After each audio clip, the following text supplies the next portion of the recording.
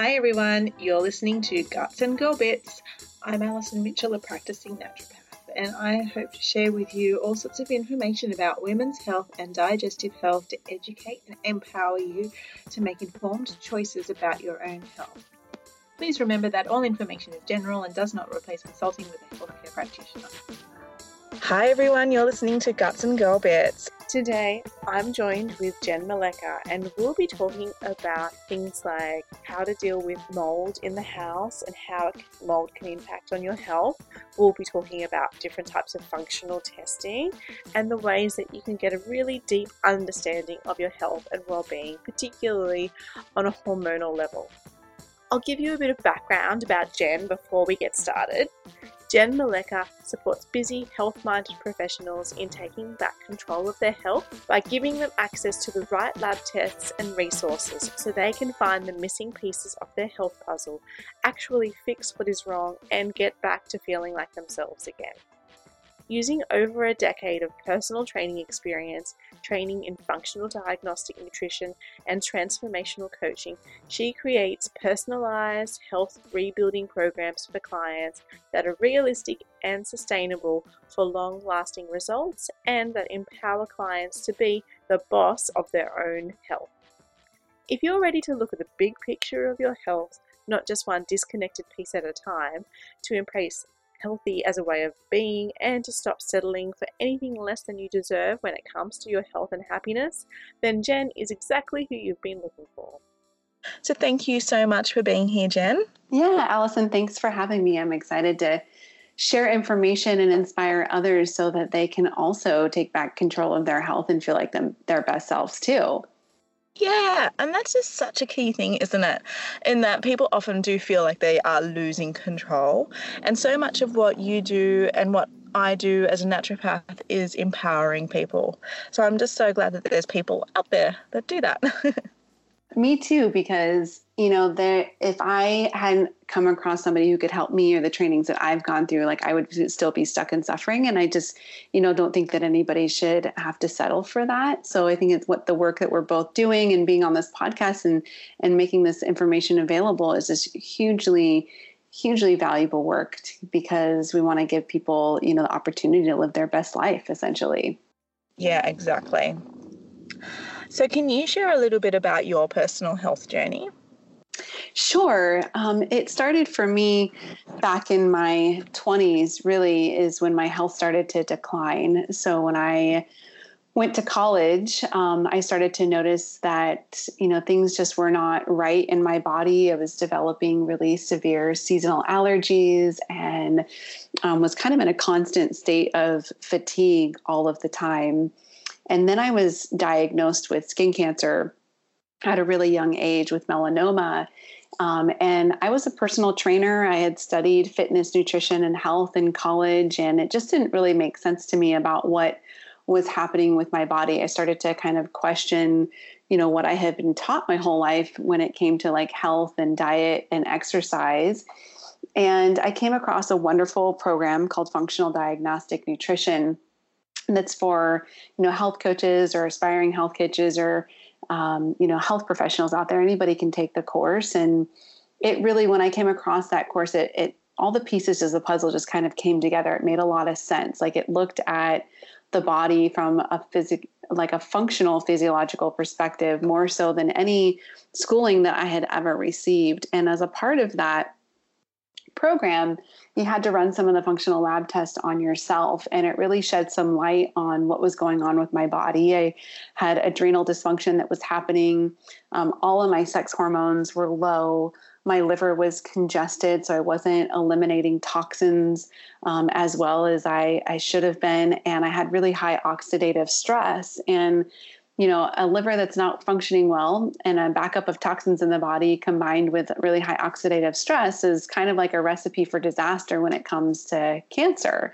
And I really explained like why I had the couple spots of skin cancer that I did, considering the fact that there was no family history or anything that could really explained why I had the skin cancer otherwise. And also it explained or provided answers for me about why I was feeling so fatigued all the time, why my menstrual cycle was a mess, and why it was so difficult for me to, balance my weight, to maintain my weight, and some of the migraines and things that I were having too.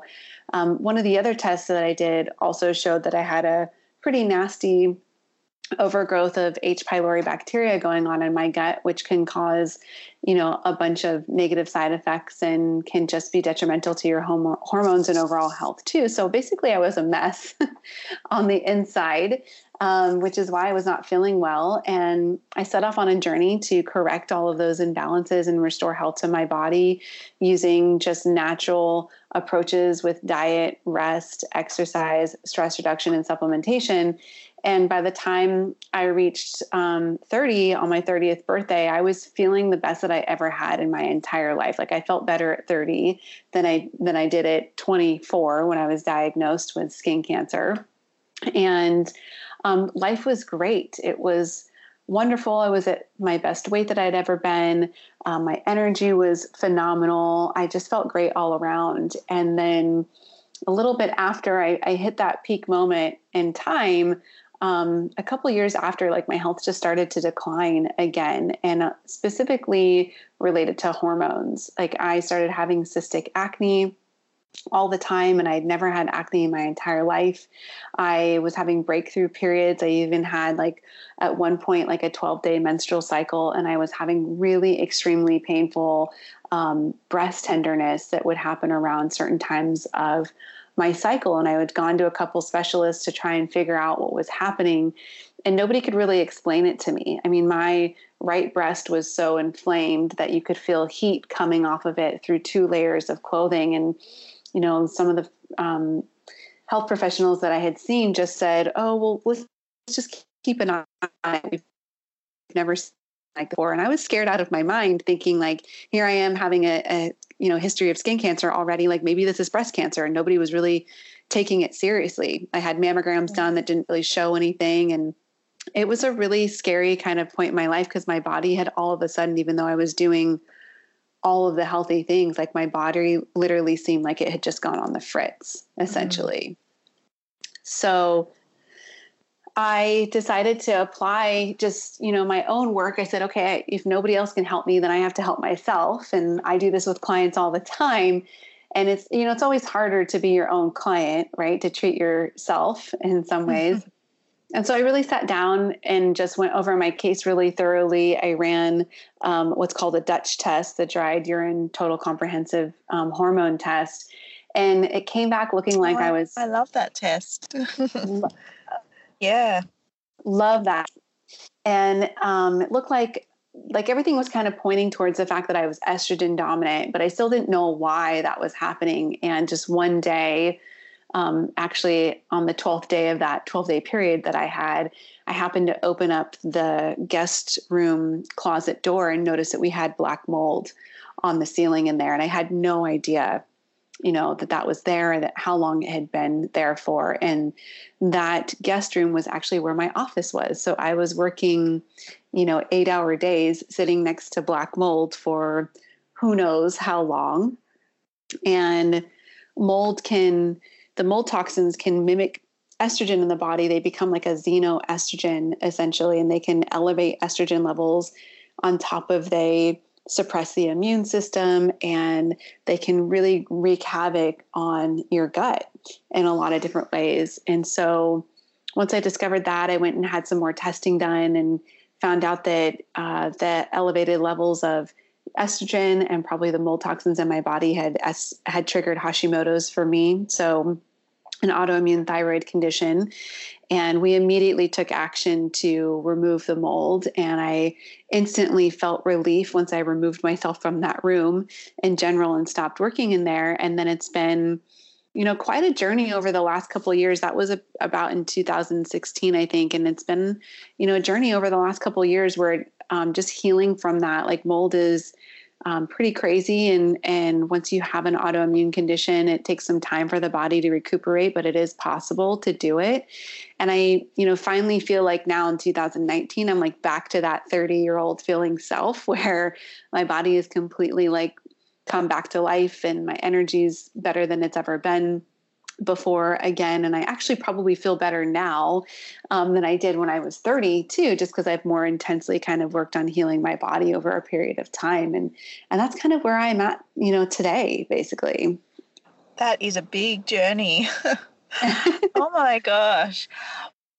Wow. And I feel that a lot of the things that you've talked about, so many women will be able to relate to as well, particularly that feeling where you almost just can't trust your body anymore. Until you were able to identify some of those things that drove your condition, like the mold, you realized, oh, my body didn't do this to itself, and it's actually been trying to support me this whole time, trying to deal with the mold. So the mold, how did you deal with that? How did you get that out of your house? Yeah. So when you have something like, toxic mold in your home, there's a very strategic way that you want to go about getting rid of it because it's very insidious. Mold spores can become airborne and then they can embed themselves in basically any type of porous material. And knowing that, that's an emotional roller coaster in itself. There definitely, as you were mentioning, there's this point of that you go through. I think a lot of us go through in any kind of health crisis or journey that we've had of, losing trust in our body and then working to regain that trust again. Well, I also went through that with my home, questioning, is my home ever going to be safe for me to be in again, knowing that I'm, one of those people out there that is probably more sensitive than others to mold. They say that only 1 out of 4 people has like the genetic makeup to really kind of get sick from mold, essentially. And I didn't even get as sick as most people can. But, going back to your question, that you have to be really strategic about it. It does require hiring professional help so that they can come in and really like seal off and kind of contain the area that has the mold so it doesn't spread throughout the rest of the house as they work to remove it. So they have to airtight seal around the surface and they bring in these big, huge air scrubbers so that they're scrubbing the air while they're working through the process of removing the mold. And then they have to restore it and kind of let it all dry out. And then they come back and test it a couple days later to make sure that it's all gone.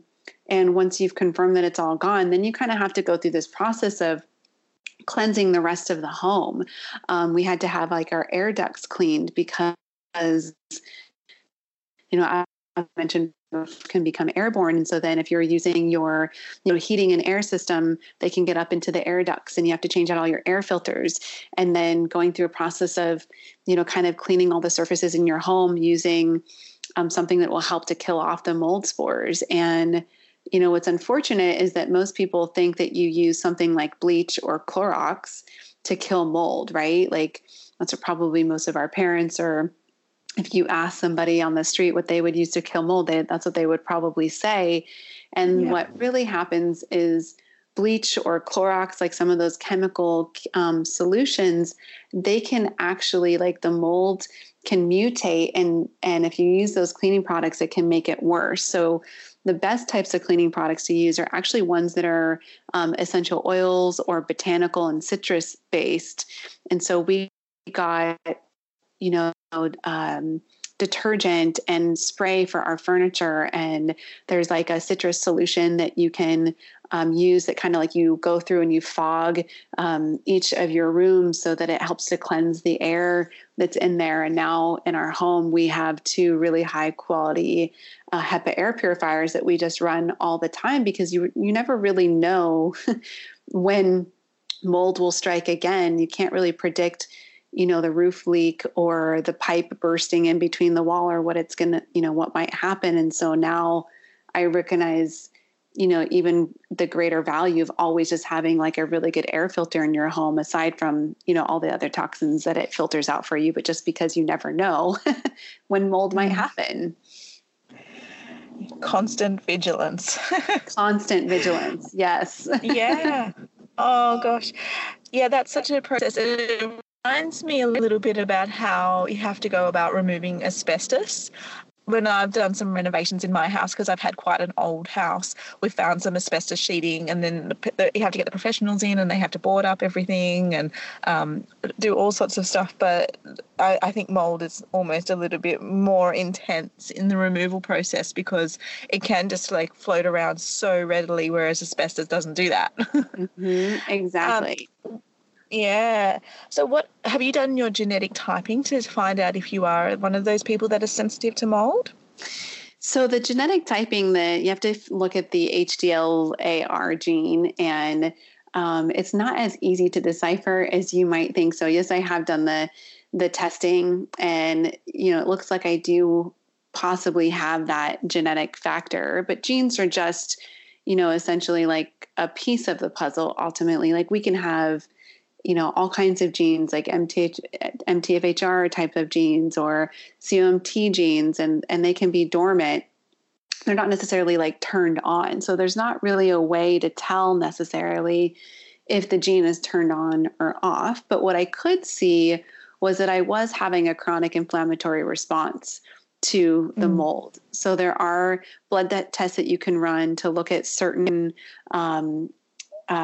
metrics to see, like, is your body having a chronic inflammatory response to the exposure to the mold? So things like MSH and TGF beta 1 and VEGF, those types of markers. And those are not easy tests to necessarily get. They're not a common type of blood test, but if you can find the right physician to order the test for you, that's the first hurdle in getting them done. And then the second hurdle is they tend to be like very expensive because insurance doesn't necessarily cover them depending on where you are in the world or what your insurance looks like.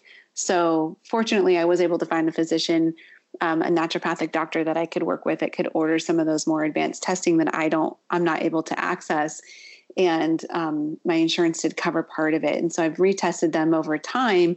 And that's more telling because I could see when the first test was run, like the baseline, my, the markers were definitely elevated. And then over time, as we've removed the mold and I've implemented things to help my body heal, I've seen those markers come down over time as well. Yeah. And I know those tests you're talking about, and they are quite expensive. Mm-hmm. And here in Australia, you can get them through a naturopath or a doctor as well, but they're not really claimable under Medicare, which is it's essentially like the government paying for certain health funds here in health things here in Australia. But it's not just of everything, isn't it? When you do have a chronic health condition, is you have to invest in your health and you have to invest in these tests and fine-tuning which functional tests you do actually go for is where the actual art of it is. So you've done quite a lot of work in actually identifying the right types of tests for each person and all of that as well, haven't you?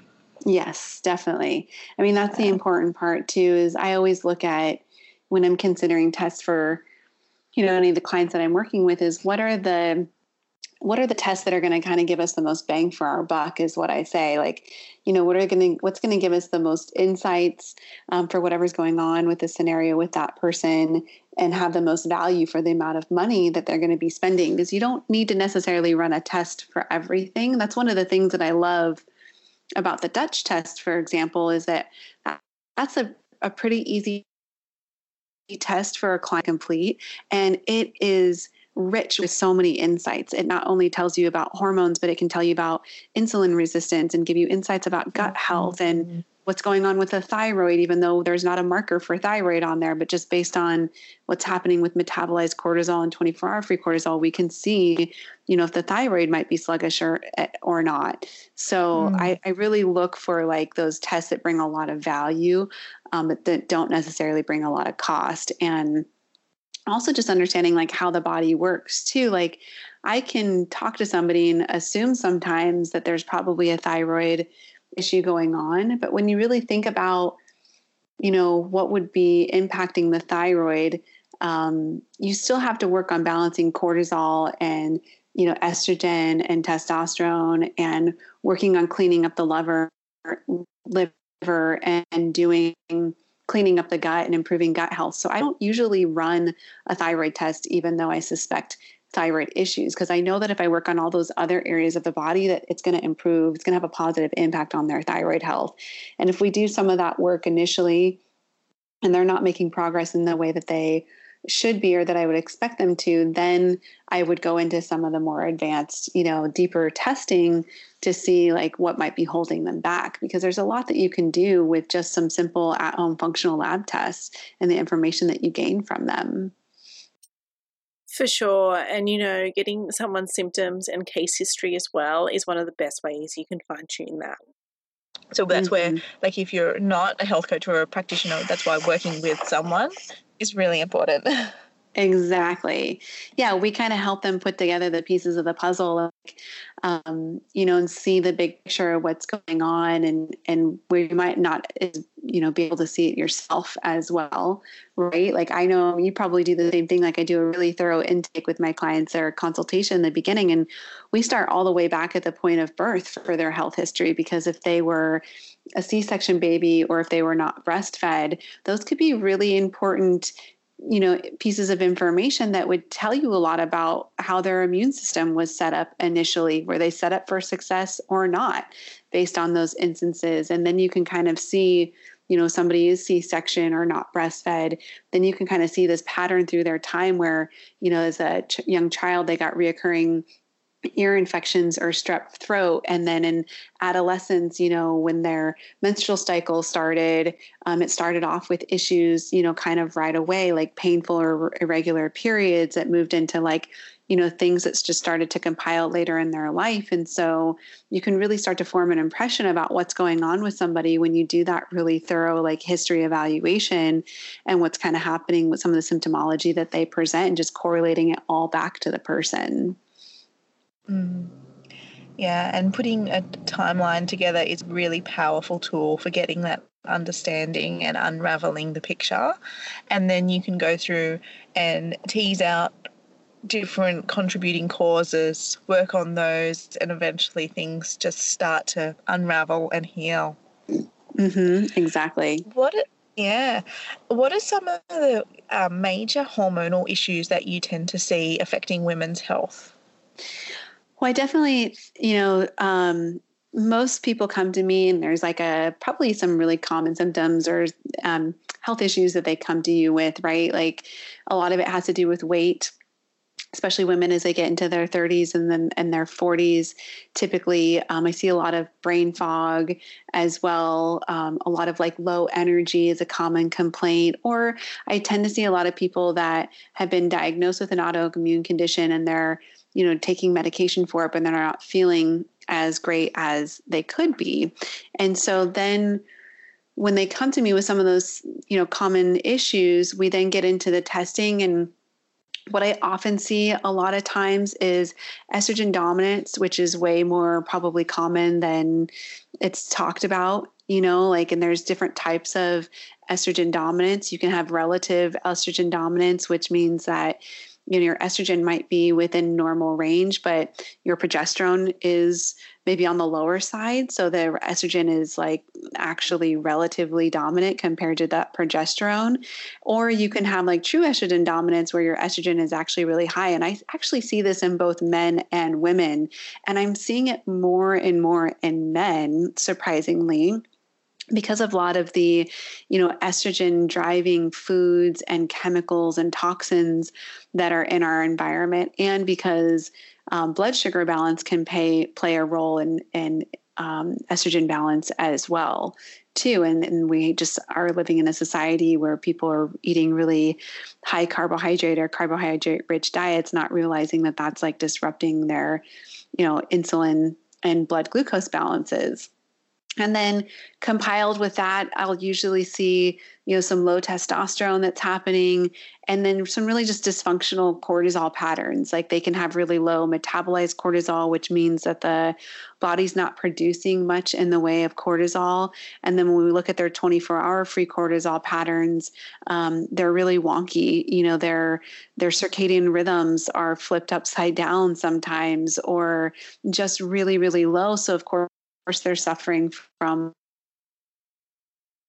energy or the inability to lose weight, mostly because they're inflamed, and our cortisol is our natural, inflammation or anti-inflammatory pain reliever. So they're just kind of like bloated and inflamed. But also the estrogen dominance will play a role in weight gain and the inability to lose weight. So I would say that those are the most common hormone issues that I see, the top ones, and then definitely thyroid dysfunction that's happening. But thyroid is, usually the symptom of something greater that's going on. Like I was mentioning before, where, you look at their liver function or what's going on with their intestinal health.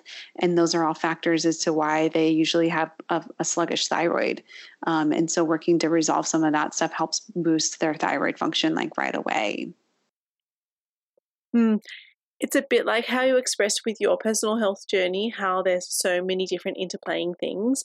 Like there's very rarely a case where it's just, I have low testosterone and that's it. There's always something, so many other contributing factors involved. And yeah, those situations are so similar to the pictures I see in clinic as well. And yes, the high estrogen in men is really common, isn't it? And I think that's to do with the influence of all the plastics and chemicals in our environment. It's no wonder that we are seeing all of this testosterone converting over to estrogen way more than it should do.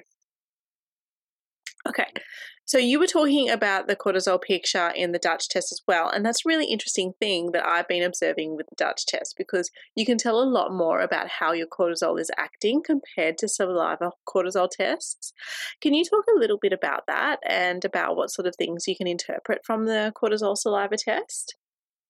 Yeah, this is why I love the Dutch test so much, and all the extra insights that it provides us. I mean, up until the Dutch test, definitely a salivary cortisol test was kind of the go-to cutting edge test, which is a great test also. And in some cases, doing a saliva test is still warranted and extremely valuable, especially when you're trying to look at something like the cortisol awakening response, which is something you can really only get through saliva. You can't get that through urine. But, I'll just use myself as an example, is that on a salivary test, my cortisol kept coming back looking tanked. And even though I was feeling like significantly better, and so that was just kind of puzzling on what was going on. But that was because, we look at a saliva test, we're only looking at that metabolized cortisol. And so it doesn't necessarily show like the 24-hour free cortisol.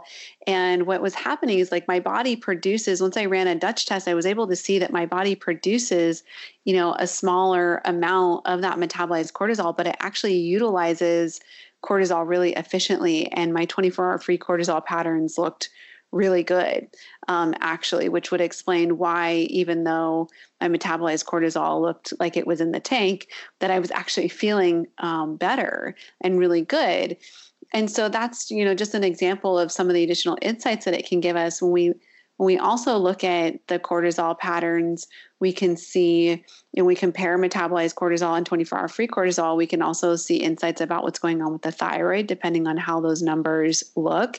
And then we can see that circadian rhythm of, how is the body outputting cortisol throughout the day? Like, how is it responding to the environment, or, responding to what's going on within itself as well. So we can see, like, are there spikes that are happening throughout the day? And like one of the things that I tend to see often is, a relative spike into the evening time. And so the person will complain that they, feel wired but tired, for example, at nighttime, like they have a hard time falling asleep, or they get a second wind at nighttime. And we can see that in the cortisol pattern, that their nighttime cortisol levels would be elevated or slightly elevated or relatively elevated compared to what the rest of the pattern looks like. And then that usually will highly correlate with what we see on a stool sample test also, because, we have to ask the question of, well, what is spiking cortisol at nighttime like that? It could be things like exposure to light, for example. But what I find that it correlates most strongly with usually is gut bugs, like some type of parasite, bacteria, or yeast over overgrowth because those organisms are nocturnal. So at nighttime when we're trying to get, ready for bed, they're just getting started for the evening. They're creating some internal stress that the body is then responding to, and then it's releasing cortisol as a result. And usually once we clean up whatever's going on in the gut, the person doesn't have that wired but tired feeling or that second wind at night. They're able to go to sleep fairly easily and sleep through the night. And then we also see those nighttime cortisol levels come down. And it's really cool when you can see the whole picture and how some of those pieces of the puzzle, get connected, basically. I love it. It's such a great link to make there as well, because your gut health has such a big connection with everything else. And it's really fascinating how you can actually look at that test and go, I think that's to do with your gut bugs. Mm-hmm. There's a fair few other areas that your gut health can impact on your hormones and your overall health as well, isn't there? Yes, there definitely is. Like, for example, if you have, low estrogen, for example, if low estrogen can actually contribute to leaky gut, or we also look at things like, if you have low hormones, like why is that happening? So if you have low estrogens or testosterones, or progesterone or DHEAS, that can be an indication that there's a degree of leaky gut or intestinal dysfunction that's happening. You're not absorbing nutrients very well in order to even produce hormones also. On the Dutch test, we also get to look at markers like some of the neurotransmitter markers like dopamine, and melatonin and norepinephrine and epinephrine, which those neurotransmitters are primarily produced within the intestinal lining also. So if any of those markers are off, then that can be an indication that there's gut dysfunction that's happening, that's creating an imbalance then inversely in some of those hormones. Especially like I love looking at melatonin. Melatonin, most people know of it as our sleep hormone, but it's also an antioxidant. And it's actually, just for comparison, about 200 times more powerful than vitamin C. So when we see like elevated levels of melatonin, that can be an indication that there's an infection somewhere in the body. And normally we'll see that infection kind of correlate with gut health. Like again, there's like a parasite or a bacteria or a yeast infection that's going on. And so the body is pumping out a lot of melatonin within the intestinal lining, to fight off that infection as an antioxidant, essentially. So the Dutch test really complements, what you might be seeing on a stool sample test, and then inversely as well. Like I think like in my practice and working with clients, pretty much everybody who comes through and works with me, like everybody gets a Dutch test and everybody gets a GI map stool sample test so that we can really see this big picture of how the body's kind of interacting together. Yeah, those are great tests to work on as a basis for everything as well. Do you have any other tests that you're a really big fan of for hormonal health or even for gut health? Yeah, I'm also a really big fan of, there's a test by BioHealth Laboratories here in the US, and you can get it internationally as well. It's just a little bit more expensive, I think, for the shipping. But it's called the Metabolic Profile, and it looks at something called Indican.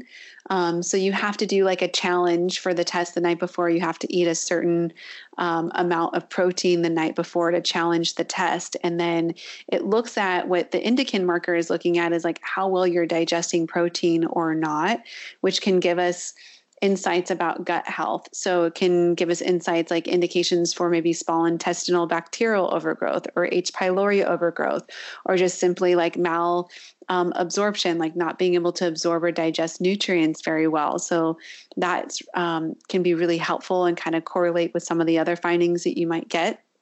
It also has a marker on there for urinary bile acids.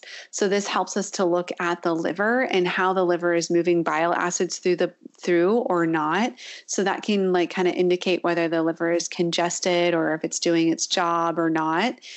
And then it also has markers on there for lipid peroxides, which is oxidative stress. And what's interesting is like sometimes when I run a Dutch test, the Dutch test also has oxidative stress markers on there. Sometimes that in the metabolic profile test will complement each other, and sometimes they don't. And I think that's also interesting too, because anytime that we do a test, it's really only a snapshot in time. right? So you could do a test today and maybe you're just having a good day today. And maybe tomorrow you're not. So when we run, kind of multiple tests, even if they have similar markers and we're putting all the pieces of the puzzle together, it can be helpful to go back and look at some of those things. I'm also a really big fan of running a food sensitivities test with most clients. I love the Cyrex Labs or Vibrant Wellness. They have some really great food sensitivities tests because that also gives us insights on what's going on with gut health specifically. Like if you have a lot of food sensitivities that are happening, that can be, a symptom of gut dysbiosis or leaky gut that's happening. Like you have food particles that are now crossing in across the gut barrier that are getting into the bloodstream. The body's then reacting to them. And now you have antibodies against a food. So now you have a food sensitivity as a result of that. So then you can work on eliminating some of those foods for a period of time. That's going to help to cut down on inflammation and what's going on with leaky gut, and then be able to introduce them, at a later point in time once you've kind of worked on healing the gut. And that all relates back to the hormones again, because we know that the body is a network of systems. And so when one system of the body is dysfunctional, like you see all these food sensitivities and insights for leaky gut that are happening, then you know that the hormones are also being affected by that. You can't just look at one piece of the body. You have to look at all of the systems of the body and understand, what exactly is happening. Yeah, looking at all of those different factors just gives you that complete picture. But it's so tricky, isn't it? Because it does add up in costs, and many people find that they just can't really achieve it. So I personally find that like I pick and choose what I need. Some people don't get any functional testing, and we have to purely work with just, case taking alone. Do you have many people that are like that? I do. That always have that as an option, for people that are really tight, with a budget or funds. And we do a really thorough intake process in case note taking, like you said, and generally, you can look at their lifestyle, right? Because it all comes back to lifestyle. Like you get even if when you're running a test, the tests are just helping to guide, your recommendations for diet, rest, exercise, stress reduction, supplementation. So, as we've been trained in our line of work, you can pretty much like evaluate anybody and see where they can improve aspects of their diet, their sleep, their exercise, stress reduction, and give them some pretty basic supplements. Like there's, some standard supplements that I believe everybody should be taking for the most part that are just going to support function in the body. And they would see improvements without having to do, any type of lab testing. Are they going to, heal everything completely? Maybe or maybe not, because depending on where their voids are, like if they truly have like some type of, just dysfunction that's going on, you may need a lab test to really pick that up. But I think for the majority of the people that are out there, by making some of those changes to their lifestyle, like they're going to see improvements, Yeah, that's right. And you can always look at doing the tests later on, as you've said previously, if things don't progress as you want them to. Exactly. And when you're taking the case, what are some of the key symptoms that you're looking out for as a sign of hormonal imbalances? Well, that's a tricky question because symptoms can be far removed from the root cause, right? So you can, Yes. let's take like acne, for example. Like most people would relate acne to a hormone imbalance of some sort, but it can also be an indication of a food sensitivity. Like I just had a female client come work with me. She's a young 20-year-old and dealing with chronic like cystic acne. And we did a food sensitivity test, and she, out of 170 foods, she was like sensitive to like 50 foods on there. And so we started cleaning up the foods and the acne started going away. Or acne could also be related to a detoxification issue. We have skin issues like that. It's a sign that the body's trying to expel something usually. So it could be like a toxin in your environment or a clogged liver, potentially. So, it's really hard to nail down like what exactly is a hormone symptom or not. like, so I think if I was to generalize, I would definitely say weight gain, fatigue, acne would be probably like the top 3 issues that I see people coming through with. And then sleep disorders, like sleep issues, when they have low progesterone or high estrogen going on, or dysfunctional cortisol levels, like they are not sleeping well, like they're, have insomnia of some sort, or just never feel rested with their sleep cycles. Yeah, that's right. You're right. It is a tricky question. It's a very good snapshot of how we do look at it as well, and that you've got to look at all of the way that's different. Also, so can you give us a recommendation that, say, you've got someone that just really wants to work to balance their hormones in general? Do you have 1 or 2 recommendations that they can do to support that pathway? Mm-hmm. Yeah, I think that if I was to list 3 things that you can do to start doing today, the first thing would be to, move towards an anti-inflammatory diet. Stop fueling the inflammation that's probably going on in the body already, that's going to be disruptive to your intestinal lining and the balance of the hormones. So that would be, some of the primary inflammatory foods that I have my clients eliminate would be gluten, dairy, soy, sugar, and then alcohol, especially things like soy and alcohol, which can drive, estrogen specifically. So we see like alcohol use can drive like E3, on the Dutch test specifically in there. And we don't want that to be happening. There's already plenty of estrogen dominance factors in our environment. We don't need to be adding those necessarily. And then sleep would be my second, probably.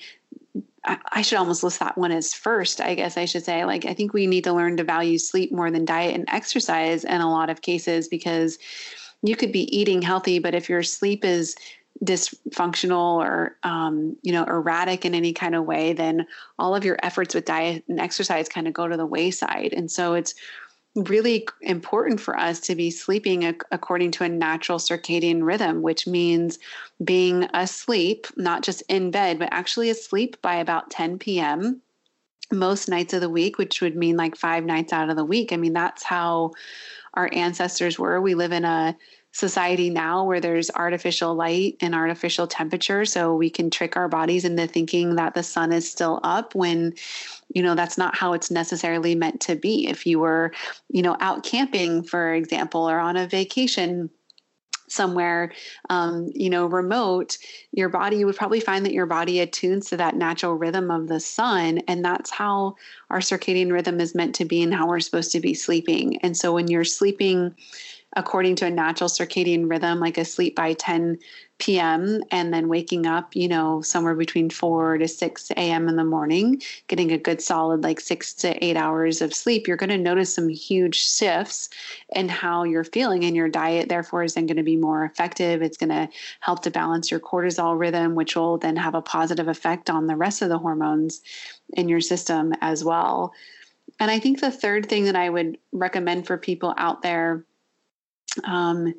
is to, really take a look at your stress, and not just emotional stress, but also like physical stressors on your body, because those things can start to accumulate really quickly. So we have mental, emotional stress, like the relationships in our life or work, but we also have physical stress, such as, over exercising or getting up and doing a really hard workout after having a night of poor sleep or staying up late. So the body's already in a depleted state, and then we get up and we go push it even harder.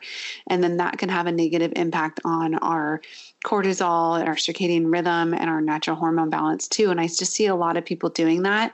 I know I was one of those people, like I was guilty of that because I came from a personal training background. So my mentality for a long time was always like to push harder, work harder, burn more calories. And I really had to shift that mindset, especially when I was working on dealing with reversing my Hashimoto's, because my body just needed to rest. And I cut way back on my exercise intensity. And when I finally did that, I started making leaps and bounds and restoring my hormone health and getting my thyroid back on track. I think we've covered so much amazing information today, and I think you are a wealth of information. I'm sure that everyone who is listening is going to be so empowered and have so many ideas about things that they can do to move forwards with their health if they're dealing with issues with their health that are similar or along the lines of what we've talked about. If people do want to learn more or get in contact with you, where's the best place for them to do that? Yeah, they can find me on social media. So either on Facebook or Instagram. My handle is Holistic Health Boss, and holistic is with a W, like the whole person. So Holistic Health Boss. Or they can also find me on my website. I love to blog about all the things that we've been talking about today. And I have some free resources like pre-recorded webinars and things like that for people to grab. And that would be at holistichealthboss.com. Awesome. Well, thank you so much again for sharing all of this amazing information. So thank you everyone else for listening. I hope that you've enjoyed today's episode. Please jump on and leave us a review as well. And if you have any questions, then please put them through too. And if there's anything you want to hear about in the future, let me know. So thanks everyone, and thank you so much, Jen. Bye everyone. Thank you.